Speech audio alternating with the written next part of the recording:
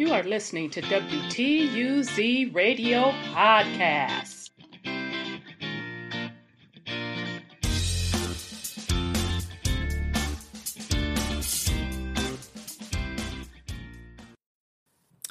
Welcome to WTUZ Radio Podcast. I am your host, Rhonda. And today's podcast, let's talk about reparations, who, what, and why. Now, last week there was a bit of a rumble about a couple folks coming out against reparations, and then a couple folks that are for reparations. So just to be clear, when I speak on reparations, there's been a conversation for quite some time about melanated people, aka African Americans, receiving reparations. All right. So now, and to receive those reparations based on slavery. All right. So meaning ancestors being enslaved.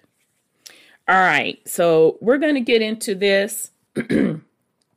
For some of you, this is not, some of you that are familiar with me, familiar with the platform, this will be no surprise to you. For those of you that are new to the platform, this will be a surprise to you. So for all, I am going to give the reasons why I am going in the direction that I am going in. And I'm also going to prove to you why it will never happen. Okay, so let's start with an article that just came out in the BBC in 2019. Should Black Americans get slavery reparation?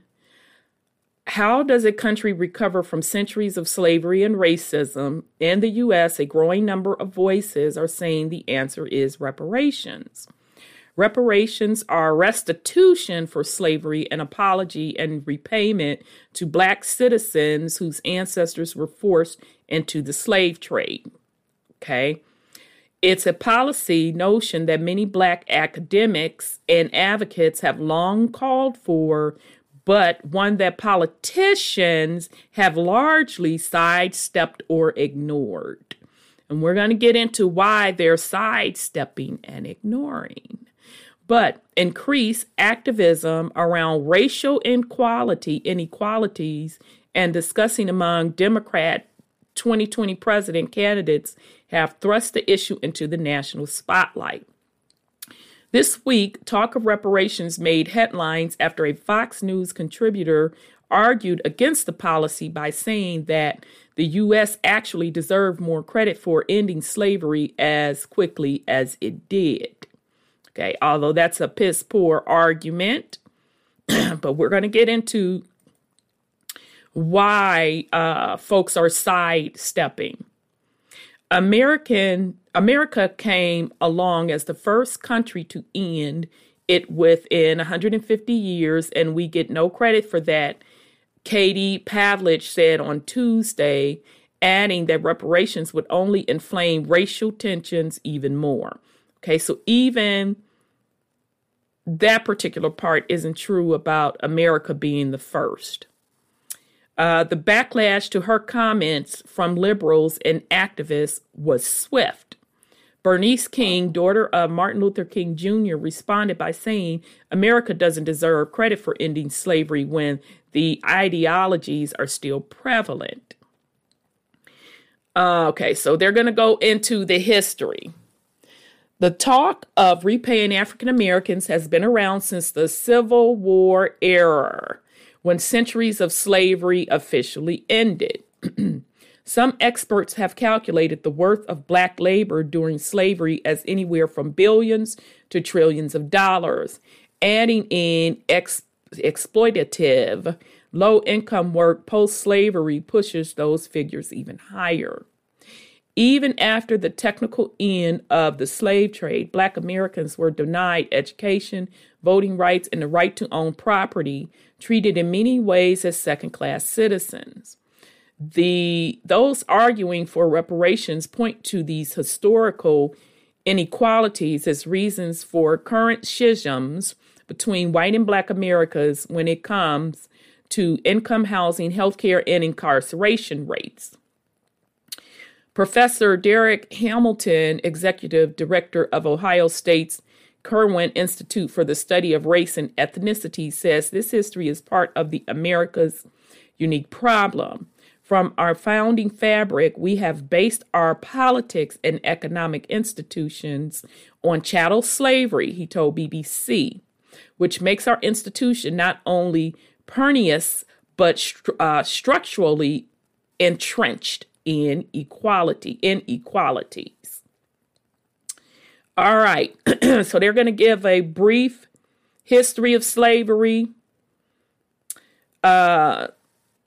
They're saying a timeline.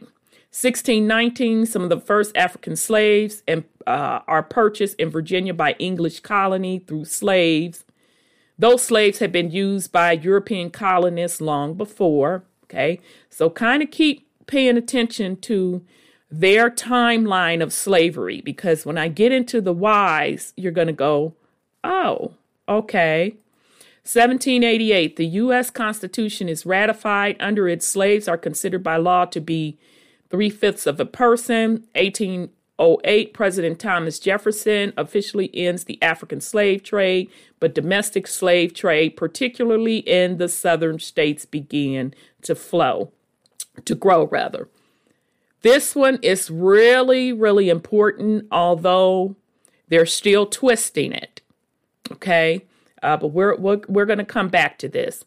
1822, freed African Americans found Liberia in West Africa as a new home for freed slaves. Okay, we'll address that. Abraham Lincoln becomes the first president of the U.S. The southern states succeeded, and the Civil War began the following year. 1862, President Lincoln's Emancipation Proclamation frees all slaves in the seceded states. 1865, the South loses the war. The 13th Amendment to the Constitution formally abolishes slavery. 1868, the 14th Amendment grants free African American citizenship. 1870, the 15th Amendment gives African American men the right to vote. The South begins passing segregation laws. And then it goes in arguing for reparations. Professor Hamilton says the impact of slavery continues to manifest in American society. The material consequence is vivid with the racial wealth gap. Psychologically, the consequence is how we treat blacks without dignity, that we dehumanize them in public spaces. From policies excluding primarily black populations, like Social Security once did, to pushing narratives that blame black Americans for their economic problems. Professor Hamilton says the U.S. has structural problems that must be addressed in order to move forward. So it's given a chart on household incomes by race, and it starts in 1967, and you can just see the gap, meaning melanated/black folks' income is vastly lower, almost half, than their Caucasian, aka white counterparts. In 2014, journalist Tanishi Coates brought similar ideas into the national conversation with his piece, The Case for Reparations. Coates detailed how housing policy and wealth gaps in particular most clearly illustrate the ways black citizens are still affected by Americans' past. Decades of segregation kept black families away from white areas, which had better access to education, healthcare, food, and other necessities, while institutionalized discrimination hindered black Americans' economic development. As we further go back in our history, one can see it as explicitly violent, Professor Hamilton says, now it might be implicitly violent. Subconscious racism in police forces, enduring bias against Black Americans in the courts and financial institutions are some examples of that subtle violence, he adds. Okay, so we're going to get down to the support for reparations today remains largely divided along racial lines. A 2016 March poll found 58% of Black Americans were in favor of reparations, while 81% of white Americans opposed the idea. A 2018 Data for Progress survey also found reparations to be unpopular among the general public, and especially so among white Americans. One argument against reparation echoes what Fox Miss Palvich said, that they would only build walls between Americans. Some contend that the reason reparations have worked elsewhere, namely Germany, which has paid billions to Holocaust survivors since the end of World War II, is because the reparations are between nations, not within one. For the United States to do the same for the descendants of slaves would be to imply that afterwards we will be going our separate ways with no special obligation on either side. Columnist Megan McArdle wrote for the Washington Post. Now pay attention of what they're saying the definition of the reparations are. A one-time payment and then nothing more owed. That is the only concept of reparations that could possibly be politically viable. Now, those that are for reparations, specifically melanated folk, aka Black folk, aka African Americans, I want you to listen to what I'm saying carefully. This is the definition that is being put out for reparations. A one-time payment and then nothing more owed. That is the only conception of reparations that could possibly be politically viable. It would be utterly toxic, ultimately widening division that we're trying to shrink. All right. What I wanted you to pay attention to is the one-time payment. Okay, but we're going to get a little deeper into this. Even for some Black activists, reparations seem an unreasonable ask. Bayard Rustin, who organized the March on Washington and was a friend of Martin Luther King Jr., called it a ridiculous idea. If my great-great-grandfather picked cotton for 50 years, then he may deserve some money, but he's dead and gone, and nobody owes me anything, Mr. Rustin told the New York Times in 1969. So somebody that was cool on the King, Dr. Martin Luther King side said that? All right, let's continue. He later expanded on the views, writing that a payout would demean the integrity the integrity of Blacks and exploit white guilt.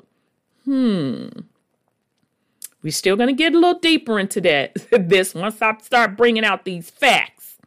All right.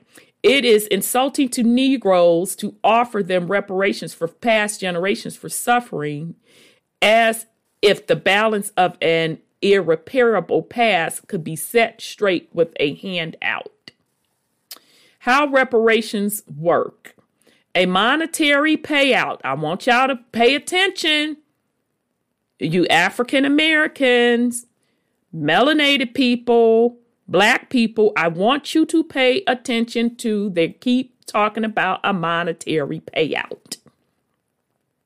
A monetary payout to Black Americans usually come to mind when discussing reparations in the U.S., and critics are quick to point out that such a payment would cost the U.S. trillions. But just throwing cash at the issue, advocates say, would not address the root of the problem. Professor Hamilton told the BBC he supports a payout mostly as a symbolic gesture. In any case, Where there's an injustice, to achieve justice, not only do you need the acknowledgement, you need the restitution. We need to couple it with an economic justice bill of rights, he adds. Simply paying the debt doesn't address the structural problems America has with certain classes of Americans being able to extract and exploit. All right, so I want y'all to remember all of this. They're talking about white guilt, payouts, extract and exploit. But acknowledgement isn't trivial, he said. It would help refute existing narratives that dehumanizing Black Americans as lazy or dysfunctional. Economics William Darity has also suggested a portfolio of reparations that would combine payments with Black-oriented policies focusing on funding Black education, healthcare, and asset building, as well as ensuring that public schools properly teach the full impact of slavery. Child, this article just gets worse and worse. And once I start going into the truth, you'll see why this article gets worse and worse. So William Darity now suggests pretty much programs, because that's what he's saying, okay? What have Democrats candidates said? President Barack Obama never endorsed a reparations policy, nor did 2016 candidate Hillary Clinton, but next year presidential contenders have been more outspoken.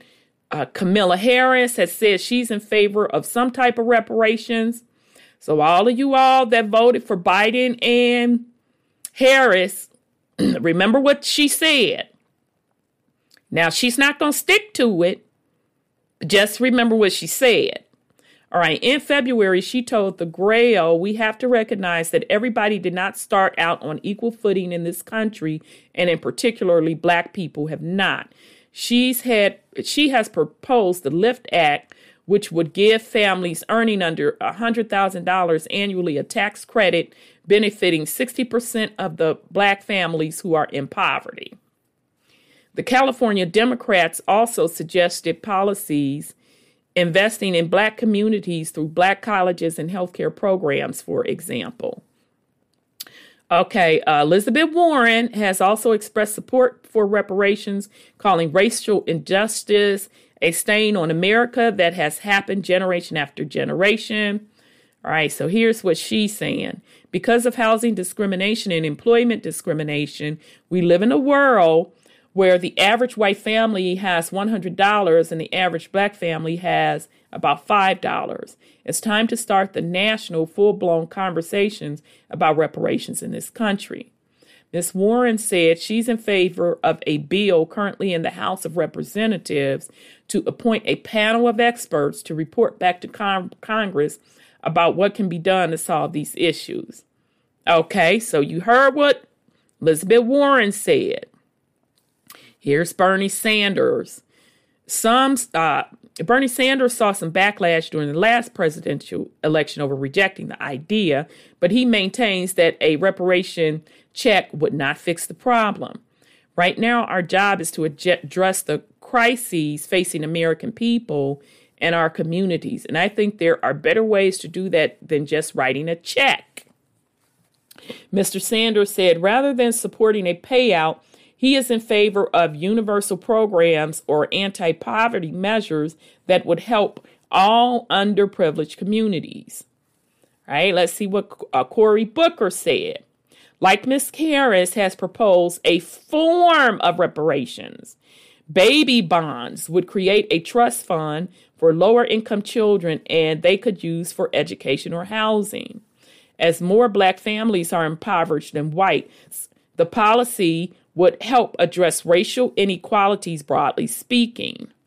Former San Antonio Mayor Julian Castro said the idea of reparations was something worth discussing. Mr. Castro said he is also in favor of an expert panel that could study the issue and inform Congress how best to proceed. All right. And then author Marianne Williamson has said she supports a reparational plan. She has floated the idea of $100 billion educational, economic, and cultural fund to be dispersed over a 10-year period by a council of esteemed African American leaders. To Professor Hamilton, regardless of policy, the fact that these conversations are happening is a step forward. The conversation in and of itself is valuable. It's opening the door to reframe our understanding of racial inequality. Okay, so again, this was an article from the BBC News. March 2019, should Black Americans get reparations for slavery? All right. So, just real quick, this came out last week, where now President Obama, this is out of the Daily Mail, although it was all over the news media last week, where now President Obama calls for reparations for Black Americans because the wealth of this country was built on the back of slaves, but says he couldn't get it done as president due to the politics of white resistance. Former President Obama claimed reparations for Black Americans are justified, but explained in his podcast with Bruce Springsteen that it was a non-starter during his presidency because of white resistance. During his 2008 presidential campaign, Obama appeared to oppose reparations and argue that the best reparations we can provide are good schools in the inner city and jobs for people who are unemployed. Now, I'll pause for a second and just remind folks, he did neither. Okay, the reparations, that's a separate topic. We're going to get into a little bit more deeper of why it'll never happen. And if it does happen, here is the cost, the true cost behind it happening. All right. But President O said to provide good schools in the inner city and jobs. You didn't even do that. Obama 59 has launched an 8-episode podcast series called Renegades, born in the U.S. with the 71-year-old rock legend, released through Spotify's partnership with the Obama Higher Ground production company. In the second episode released on Monday, Obama and Springsteen spoke about race relations in the United States. Okay. All right. Springsteen asked Obama how he could hold the same country that sent a man to the moon is the same country of the Jim Crow laws, which were state and local statutes that legalized racial segregation and marginalized Black Americans. All right. So I'm not going to read through the rest of this.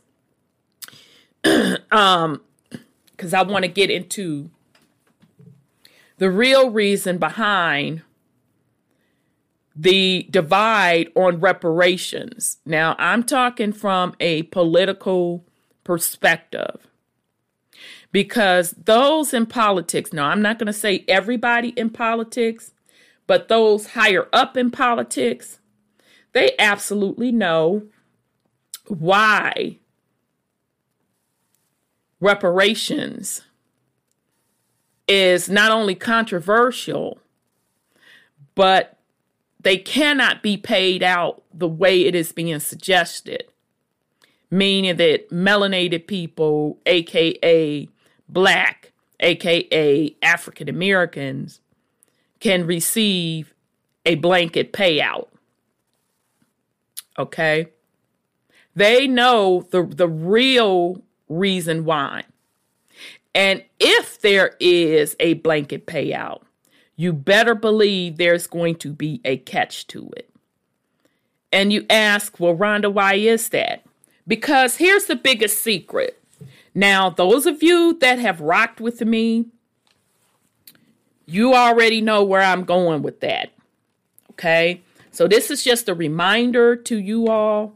And it's also, if you are so happen to be in conversations with folks, especially those ADOS groups that's talking about reparations, thinking that they're speaking for all of melanated people, you can have a conversation based on facts versus their conversation based on facts versus fiction, fact and fictions, because they have a little bit of facts, and their little bit of facts is based on the conditions of today.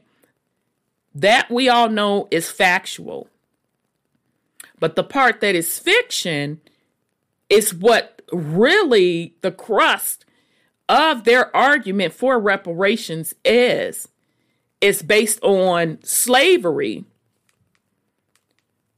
That's the fictional part of the story on who did what when.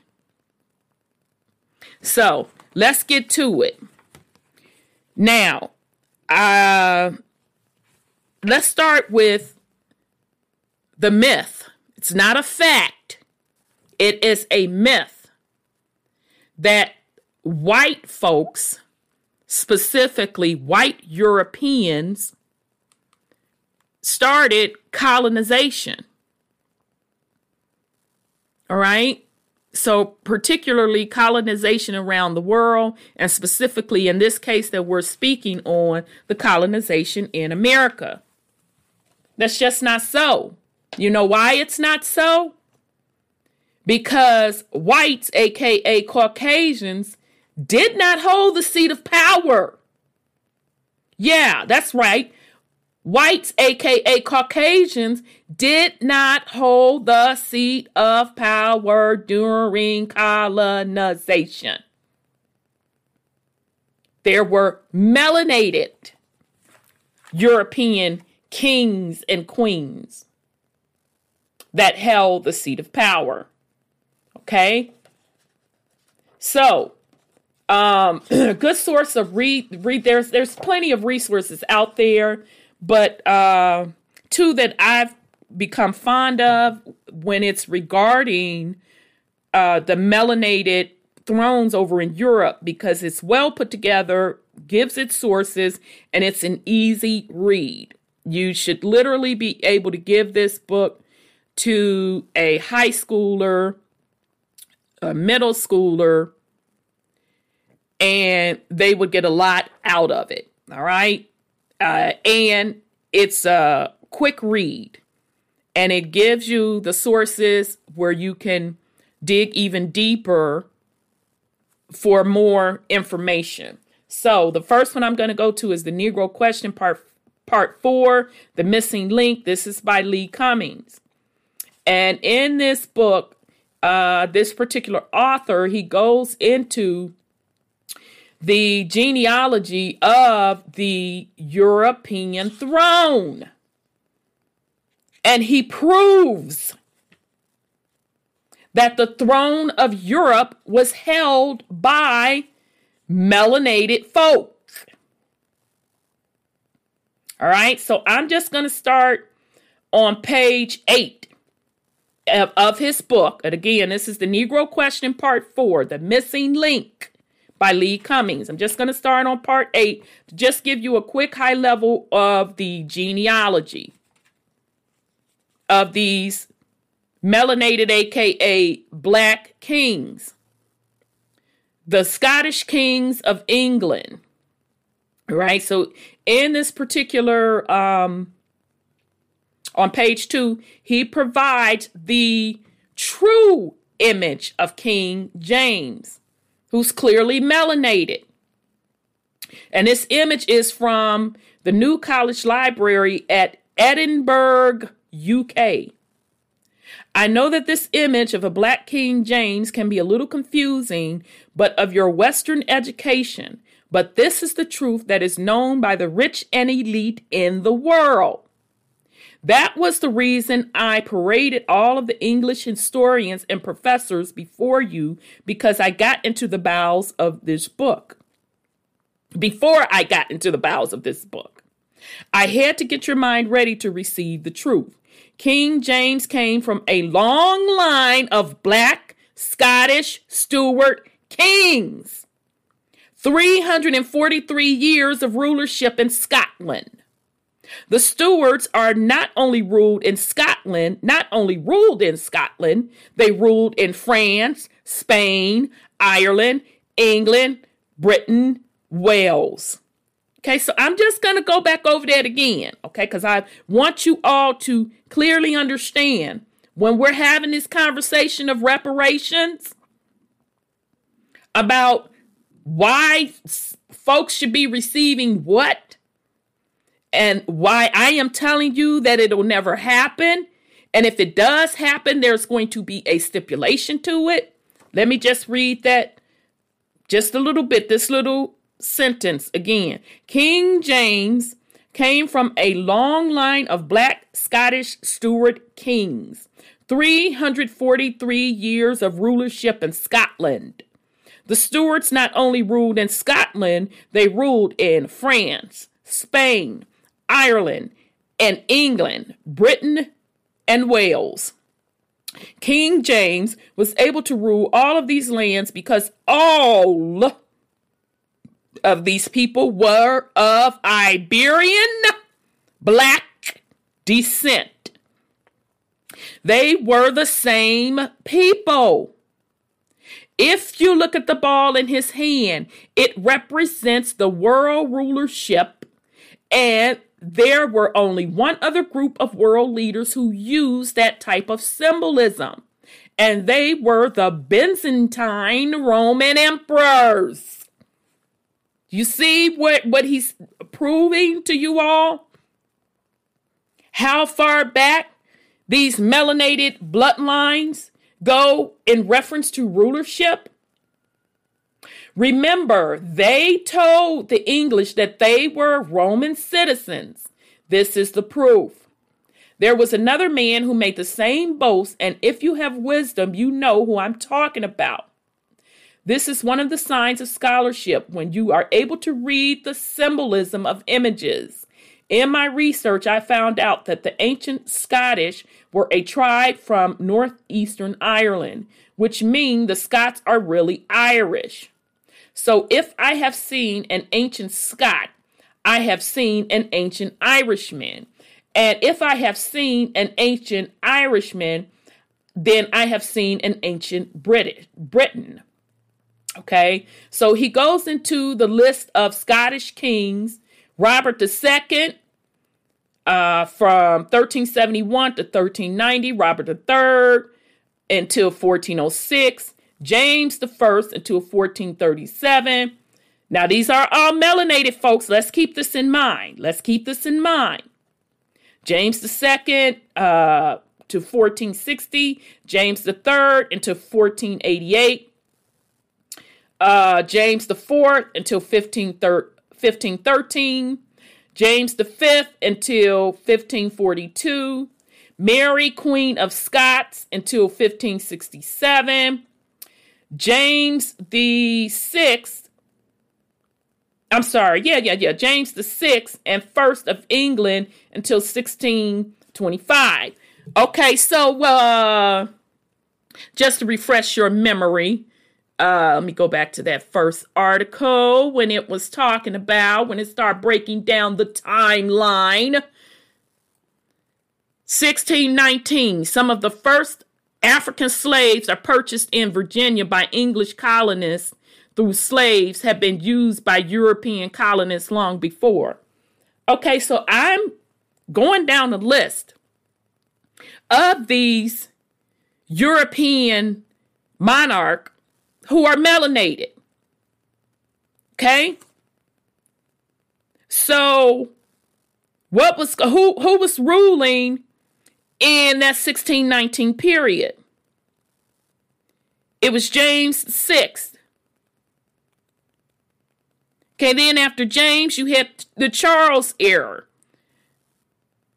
Charles came in 1629 to 1649. Then the second was 1685. And then James and Mary, 1694. And then Anne, it was 1707. Okay. But now, according to their timeline, 1619, because they love to use that 1619 date. That's when the first African slaves, that's what they say now, are purchased in Virginia. But black monarch was in power. So now, what are we talking about regarding reparations? Okay, so you can go through this book, and he is going to have the receipts proving that all of those kings were melanated. He digs up archive pictures, etc., etc. All right. Let's talk about this slavery conversation.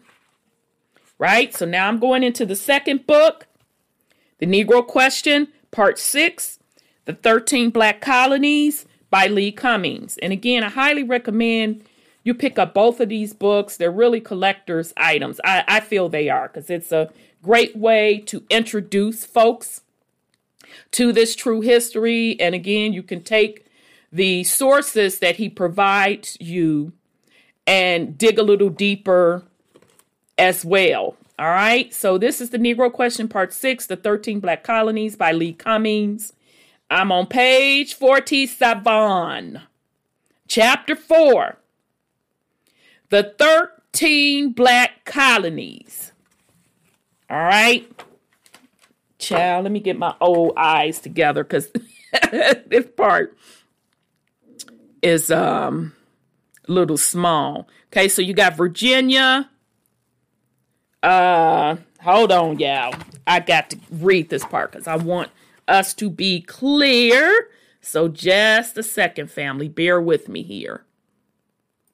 All right, so the 13 Black Colonies, the original 13 colonies. Virginia, 1607. Okay, now remember, I said the first African slave was traded in 1619. Okay, but these are the 13 black colonies, the original 13 colonies. Virginia, 1607, Massachusetts, 1620, New Hampshire, 1623, New York, which was formerly New Amsterdam, because the Dutch had it, all right? But New York, which York is named after the Duke of York, which was King James, all right? So again, New York was named after the Duke of York, which was King James. So New York is named after King James, who is a melanated, aka black man. All right. So New York, 1625. And then they have in parentheses 1664. Maryland, 1632. Connecticut, 1636. Rhode Island, 1636. Delaware, 1638. North Carolina, 1663, New Jersey, 1664, South Carolina, 1664, Pennsylvania, 1681, Georgia, 1782. We have been taught in classrooms that slavery existed in the 13 colonies, but it is impossible. There was a Council of Westminster 1102 that was held in London that ruled the particular institution of slavery was illegal. The English Magna Carta of 1215 held that all men have the right to liberty. Then there was a case in England in 1569 in which a Russian by the name of Cartwright was seen beating his slave. He was arrested and brought before the courts and tried. the Court of England ruled that the institution of slavery is not recognized in England. All right, so wait a minute, What? Scratch the head, What?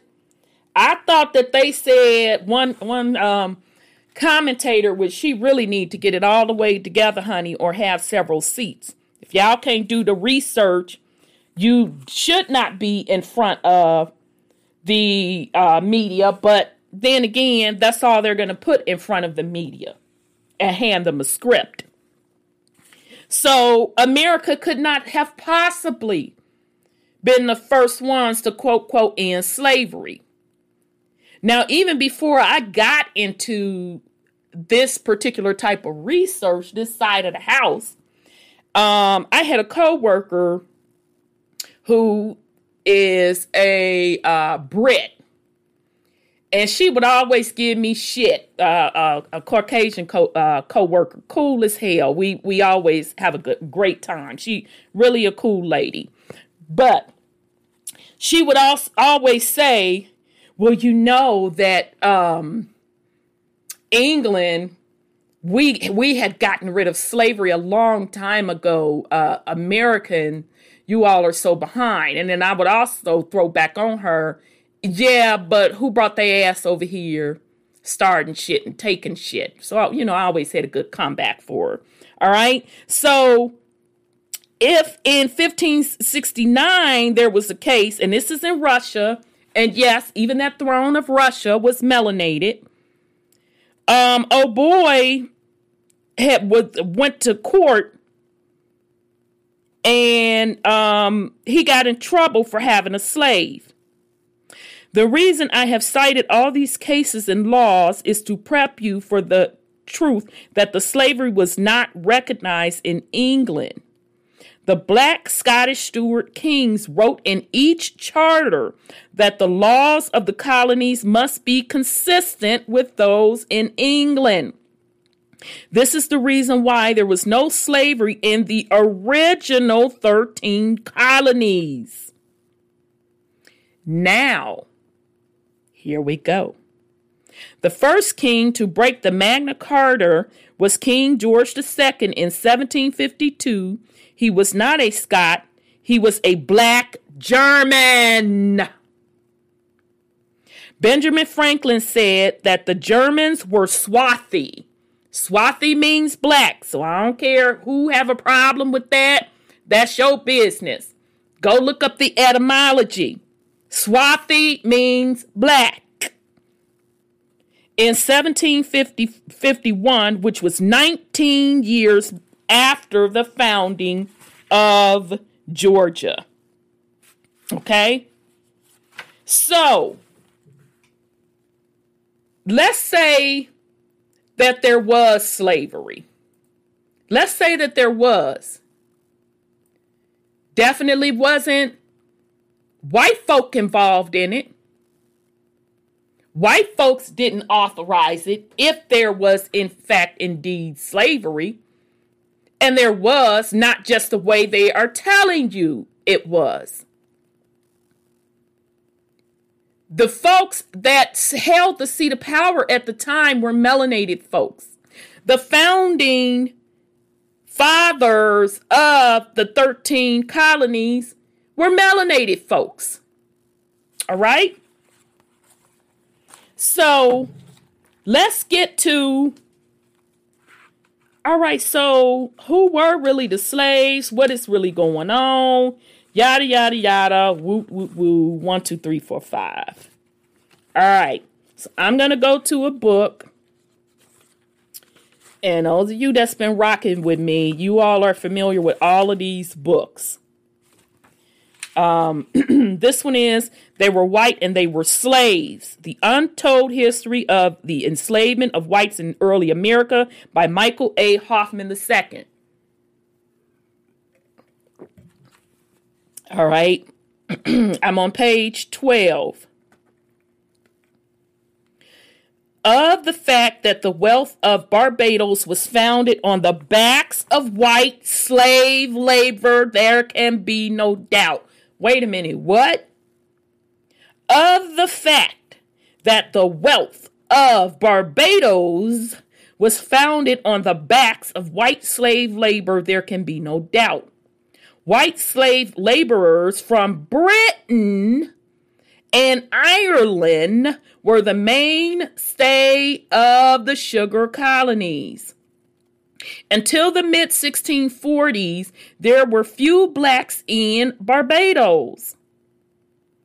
George Downing wrote on John Winthrop, the colonial governor of Massachusetts in 1645, that planters who wanted to make a fortune in the British West Indies must procure white slave labor out of England if they wanted to succeed. And his source is Elizabeth Donen Documents Illustrative of the History of the Slave Trade of Americas. Huh? What?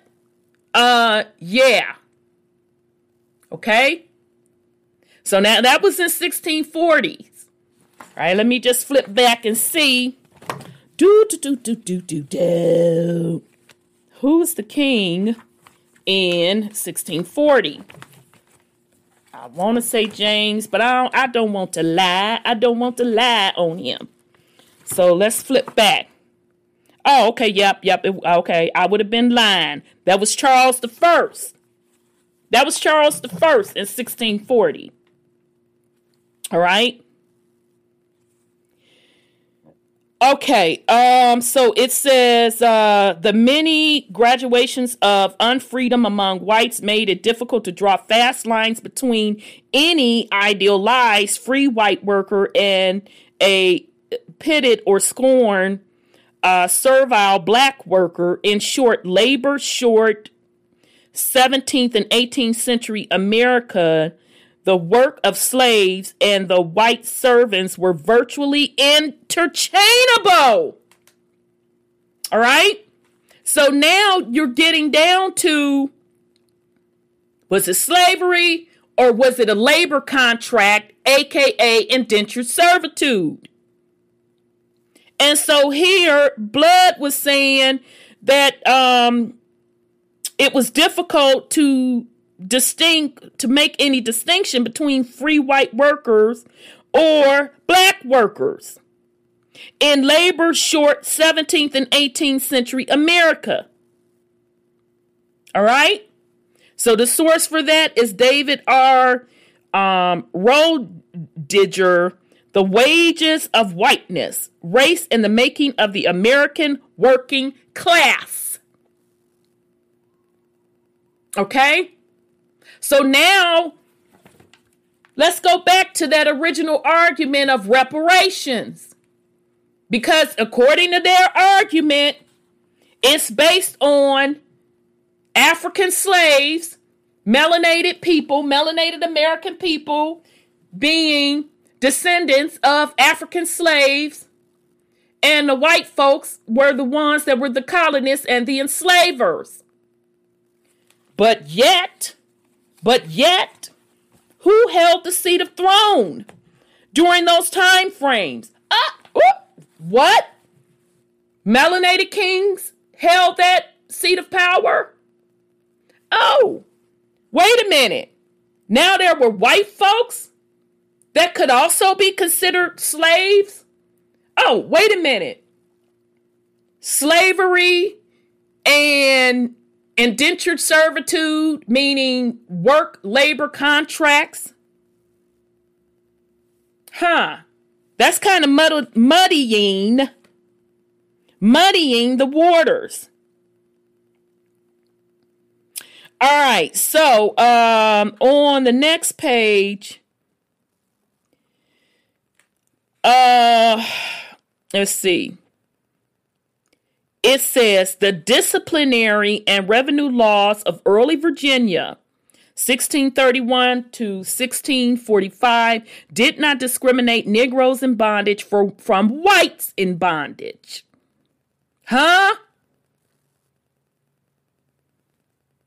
That's what it says again. From 1631 to 1645, did not discriminate Negroes in bondage from white bondage. Sources: William Henning, Statutes at Large of Virginia. For records of wills in which lands, goods, and chattels, cattle, monies, Negro, English servants, horses, sheep, and household stuff were all sold together, see the Lancaster County records in Virginia, colonial abstracts. So you mean Negroes and whites were put down on those records together as property? But remember the argument. Remember the argument for reparations. ADOS. Remember your argument for reparations. All right. So in a statement smuggled out of the New World and published in London, whites in bondage did not call themselves indentured servants. In their writings, they referred to themselves as England's slaves and England's merchandise. The source is Marcellus Rivers and Oxenbridge Foley, England's Slavery, 1649. Okay, so the whites didn't even consider themselves the indentured servants. They considered themselves English slaves. Okay, still waiting on them African slaves they've been talking about, because that's the crutch. That's the foundation of the reparations argument. That's the crutch. That's the foundation of the ADOS argument. Eyewitnesses like Pierre Labat, who visited the West Indian slave plantation of the 17th century, which were built and manned by white slaves, labeled them white slaves, and nothing less. Memoirs of Pierre Labat, 1693 to 1705. Even blacks refer to the white forced laborers in the colonies as white slaves. Colonial Office, Public Records Office, London. The height of the academic and media fraud is revealed in the monopolistic trademark status the official controllers of education and mass communications have successfully established between the definition of the word slave and the Negro, while labeling descriptions of the historic experience of whites in slavery as a fallacy.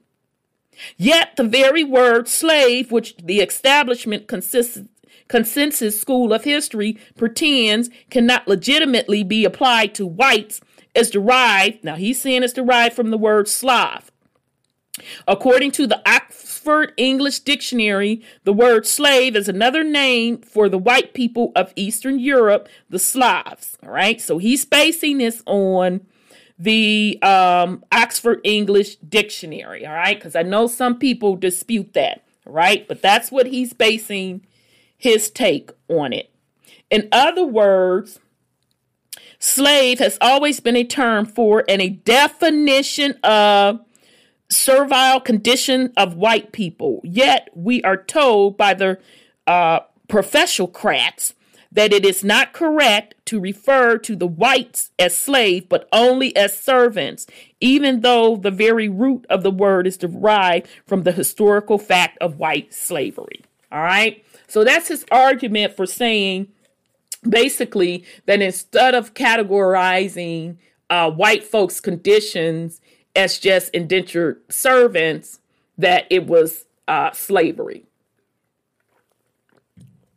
But either way, even if you don't want to say that it was slavery, it was indentured servitude, it sounded a hell of a lot. Their conditions were atrocious. All right. Now, if you get on the indentured servitude side, what you'll find out from multiple other sources that it was a labor contract. I'll say that again. The indentured servant or servitude was a labor contract. So meaning in order to have passage to come to the Americas from Europe, they would be put on an indentured servant contract for the purpose of labor, of working over in the Americas. So working the land, that was a way for them to pay back their debt for getting passageway over to the Americas. All right. And then some of it also was serving out a prison sentence. Now, particularly in France, King Louis's brother, we're still talking melanated Europeans now, melanated empires, kings and queens. Louis's brother, Philippe, that was his name, Philippe, pretty much put Louis on game because when they were talking about going to explore the New World and to start getting profit from the New World, because France was broke, because Pimpalicious Louis liked to spend too much, and he bankrupted his nation. And so his soldiers like, no, blood, you owe us from the other wars. So they knew they couldn't go back to their regular soldiers and ask them to go over to these new lands called the Americas. So King Louis's brother, Philippe, put King Louis, his brother, up on game and said, why don't you have the prisoners do it? And I'll interview them and all of that jazz to see if they qualify. So yes, some of those indentured servants were also prisoners who were serving out their prison sentence. Okay? All right. The desperate conditions of the poor whites of Britain was the most obvious in the cities. The English slums of the 17th, 18th, and 19th centuries were pits of white sufferings. London's St. Giles was known locally as Rat's Castle. A policeman who worked the area used metaphors from the insect world to describe the conditions of the poor whites there, referring to them as vermin-hunted heaps of rags. Opening the door to a tiny shack, the policeman discovered 10, 20, 30, who could count them, men, women, and children, for the most part naked, heaped upon the floor like maggots in a cheese, a spectral rising, unshrouded from a grave of rags. Herman Melville, in his autobiography account of his first voyage as a sailor, described the same living death in the English port city of Liverpool in 1839. Okay, so I'm just going over this with you so you all can see the conditions of white folks during this time period. Okay, all right, so a couple of more pages over, he kind of goes over the condition. He continues on the conditions of whites. The English historian William Cobbett stated in 1836, the starving agricultural laborers of Southern England are worse off than American Negroes. When in 1834, English farm workers in Dorset tried to form a union in order to preserve ourselves, our wives, and our children from starvation, they were shipped into slavery in Australia for this crime. All right, so I know some of you hear the stories of how whites got to Australia, and you probably should have also heard that they were saying that Australia was a prison pretty much for criminals. All right. Now, remember, he's saying this in 1836. All right. So, right around that time, I would say the late, that's about right, mid-1800s, whites did actually started to take the seat of power on those European empires. Okay. So then, as the lords obtained their rights against the king as formalized in the Magna Carta, they used them to expropriate the land rights of the yeomen by means of writ of novel, decedent, and what historian Rodney Hilton described as other lawyer traps.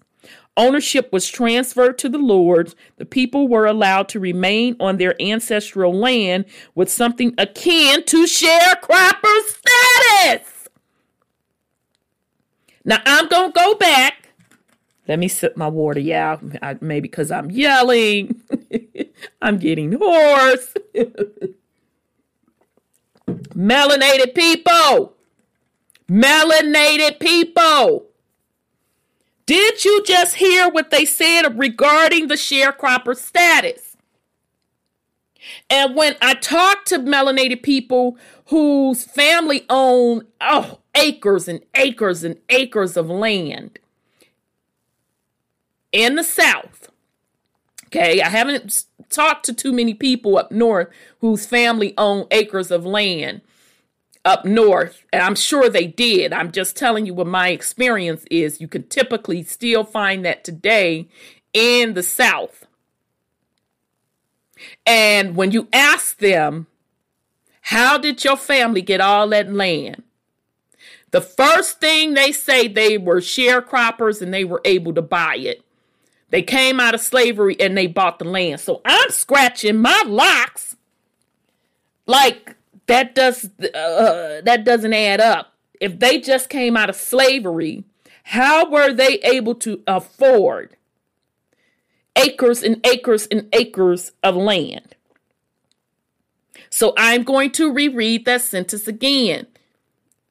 And I want you, as I am rereading these sentences, go back to what they're saying, the concept and the reasoning behind reparations are.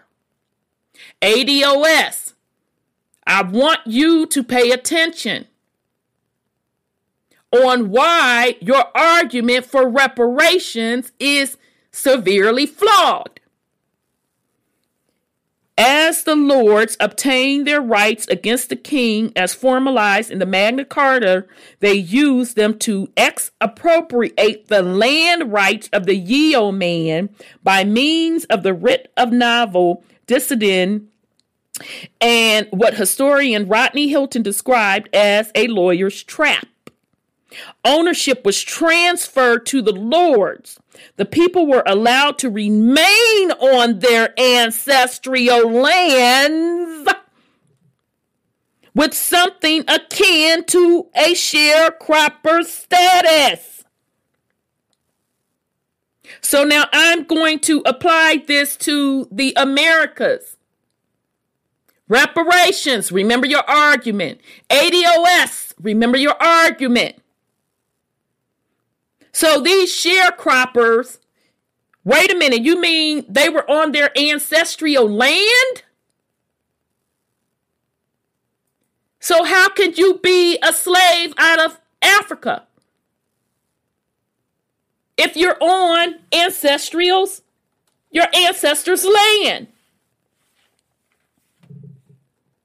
Remember your argument, folks.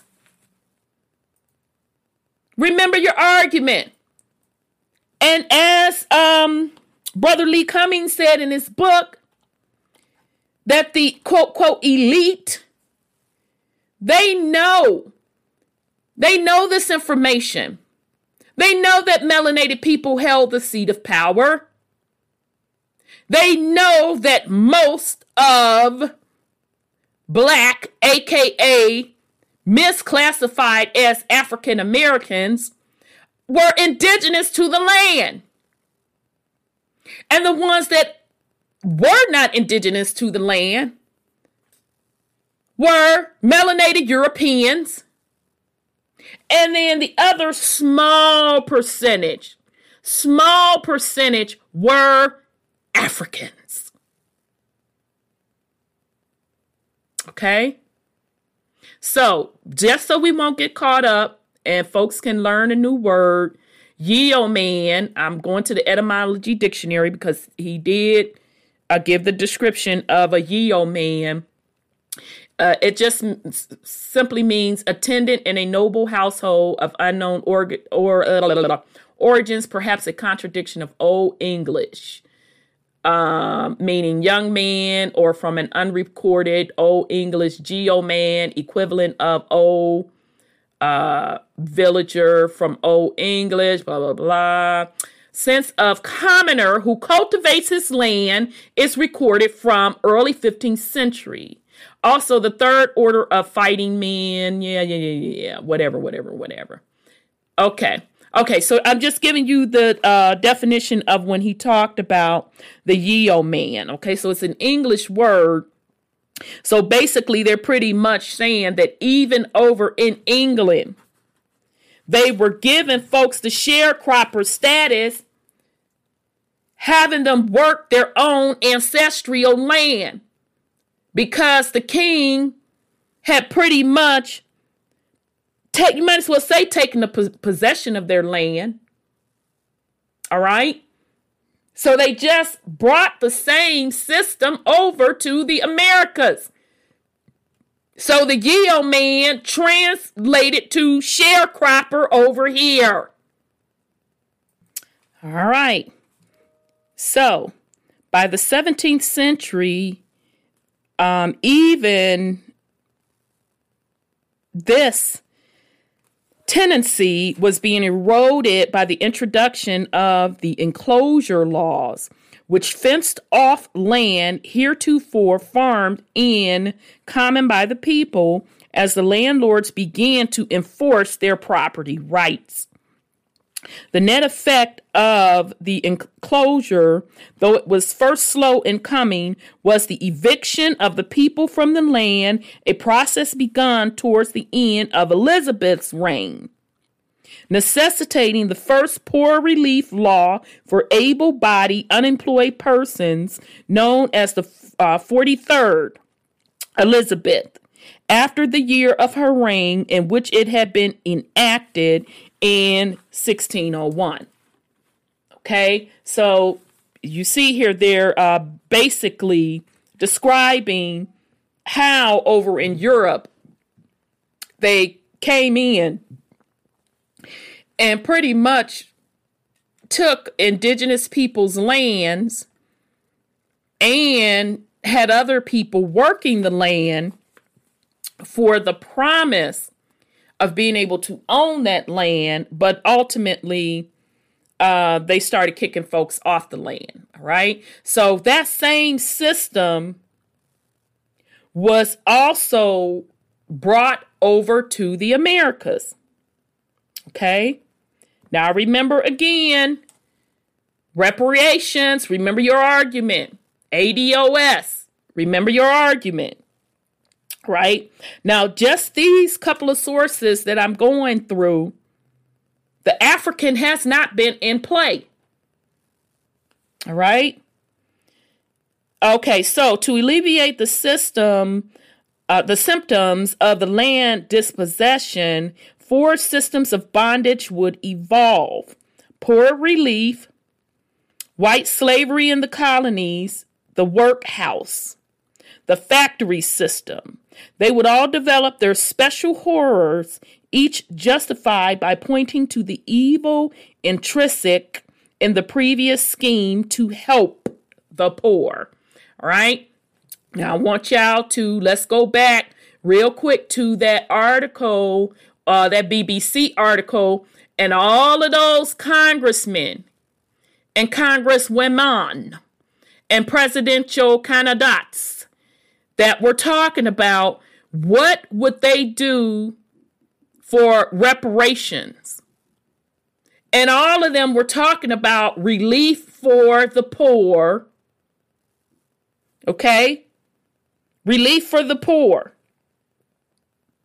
That's what all of them pretty much said. Maybe one or two talked about a payout, but for the most part, it was called relief for the poor. So now help me to understand what is different. What are they proposing differently than what they did back in the 16s, the 17s, the 1800s? It's the same thing because it's the same formula. It's the same script. And it wasn't about color. It was about statue. So meaning it was about whose bloodline you tied to. And if your bloodline did not tie back to these European thrones, or you were titled or knighted by these thrones, aka they boys in them, that were put into play to manage their estates, this is what you're offered: relief to the poor. And you fit into two categories. The first is that your people were on those lands for thousands, if not millions of years. And you are the victim of colonization and theft. And the theft was your ancestral land, your way of life, the very freedom. That theft of the land put your generation in poverty up until this day. The other categories are you were either brought to a foreign land under the guise of a contract to work the land and maybe one day to own a piece of the land, or you were brought over to work off a prison sentence. And in either case, wealth was not received. All right? So a lot of those indenture serving contracts, when it regarded having a piece of the land as a form of payment, rarely ever happened. And people wind up being thrown off the land. Just like folks with the ancestral land, whose folks had that land for thousands and thousands, if not millions of years, were thrown off their land after the defeat of war, or the new system, the European new system, ushered into place by their statutes, codes, and laws,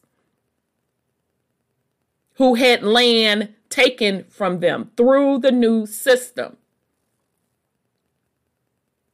The last category, which it is so small, it is so minute, but it is the crutch. It is the foundation of the argument for reparations, and the foundation of the ADOS is the African slave.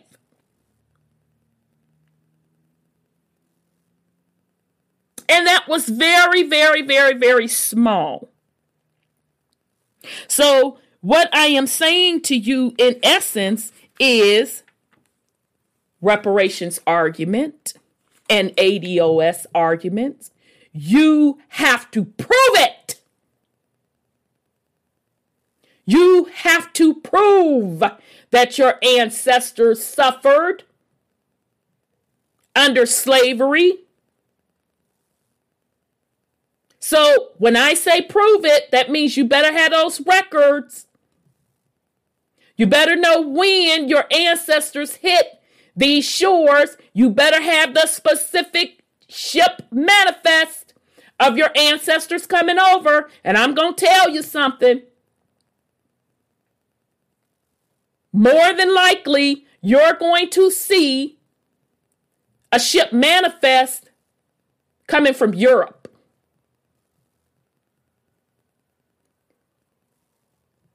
But your argument is you are the descendants of African slaves, so you have to prove it. So meaning you have to show a ship voyage from Africa to the Americas. And even if you want to say, well, yeah, they came from a ship from Europe to the Americas, but I know they came from Africa first. Okay, well, that no part, show that part. Show the voyage from Africa to Europe to the Americas.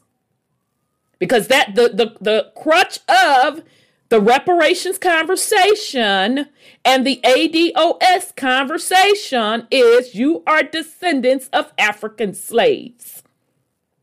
And I am telling you, you have to prove it. Now, the second piece of this is, and the most important piece, for melanated people and for Caucasian people. Let's start with the melanated people. Melanated people, you need to do your history of your family lineage. Because a blanket statement saying that you are a descendant of African slaves, it just don't fly. You have to specifically know who you are. Did your folk come from Africa? If so, where's the ship manifest? Start tracing those ancestors all the way back. Find those ship manifests to prove that they came from Africa. If it traces back to Europe, it is what it is. Your folks came to the Americas from Europe. All right? If you don't see the Europe, you just see, oh, my folks had the title of Indian. And then it was switched. That means your folks are indigenous to the land. Or it's the case, oh, wait a minute, some of my ancestors were melanated Europeans and some were indigenous to the land, aka Indians. Then that's your folk story. And those of you that have the quote, quote, American Indian lineage, how is your plight to reparations a payout when your family was the one thrown off of their ancestral land? How is a payment going to rectify the loss of your family's ancestral land?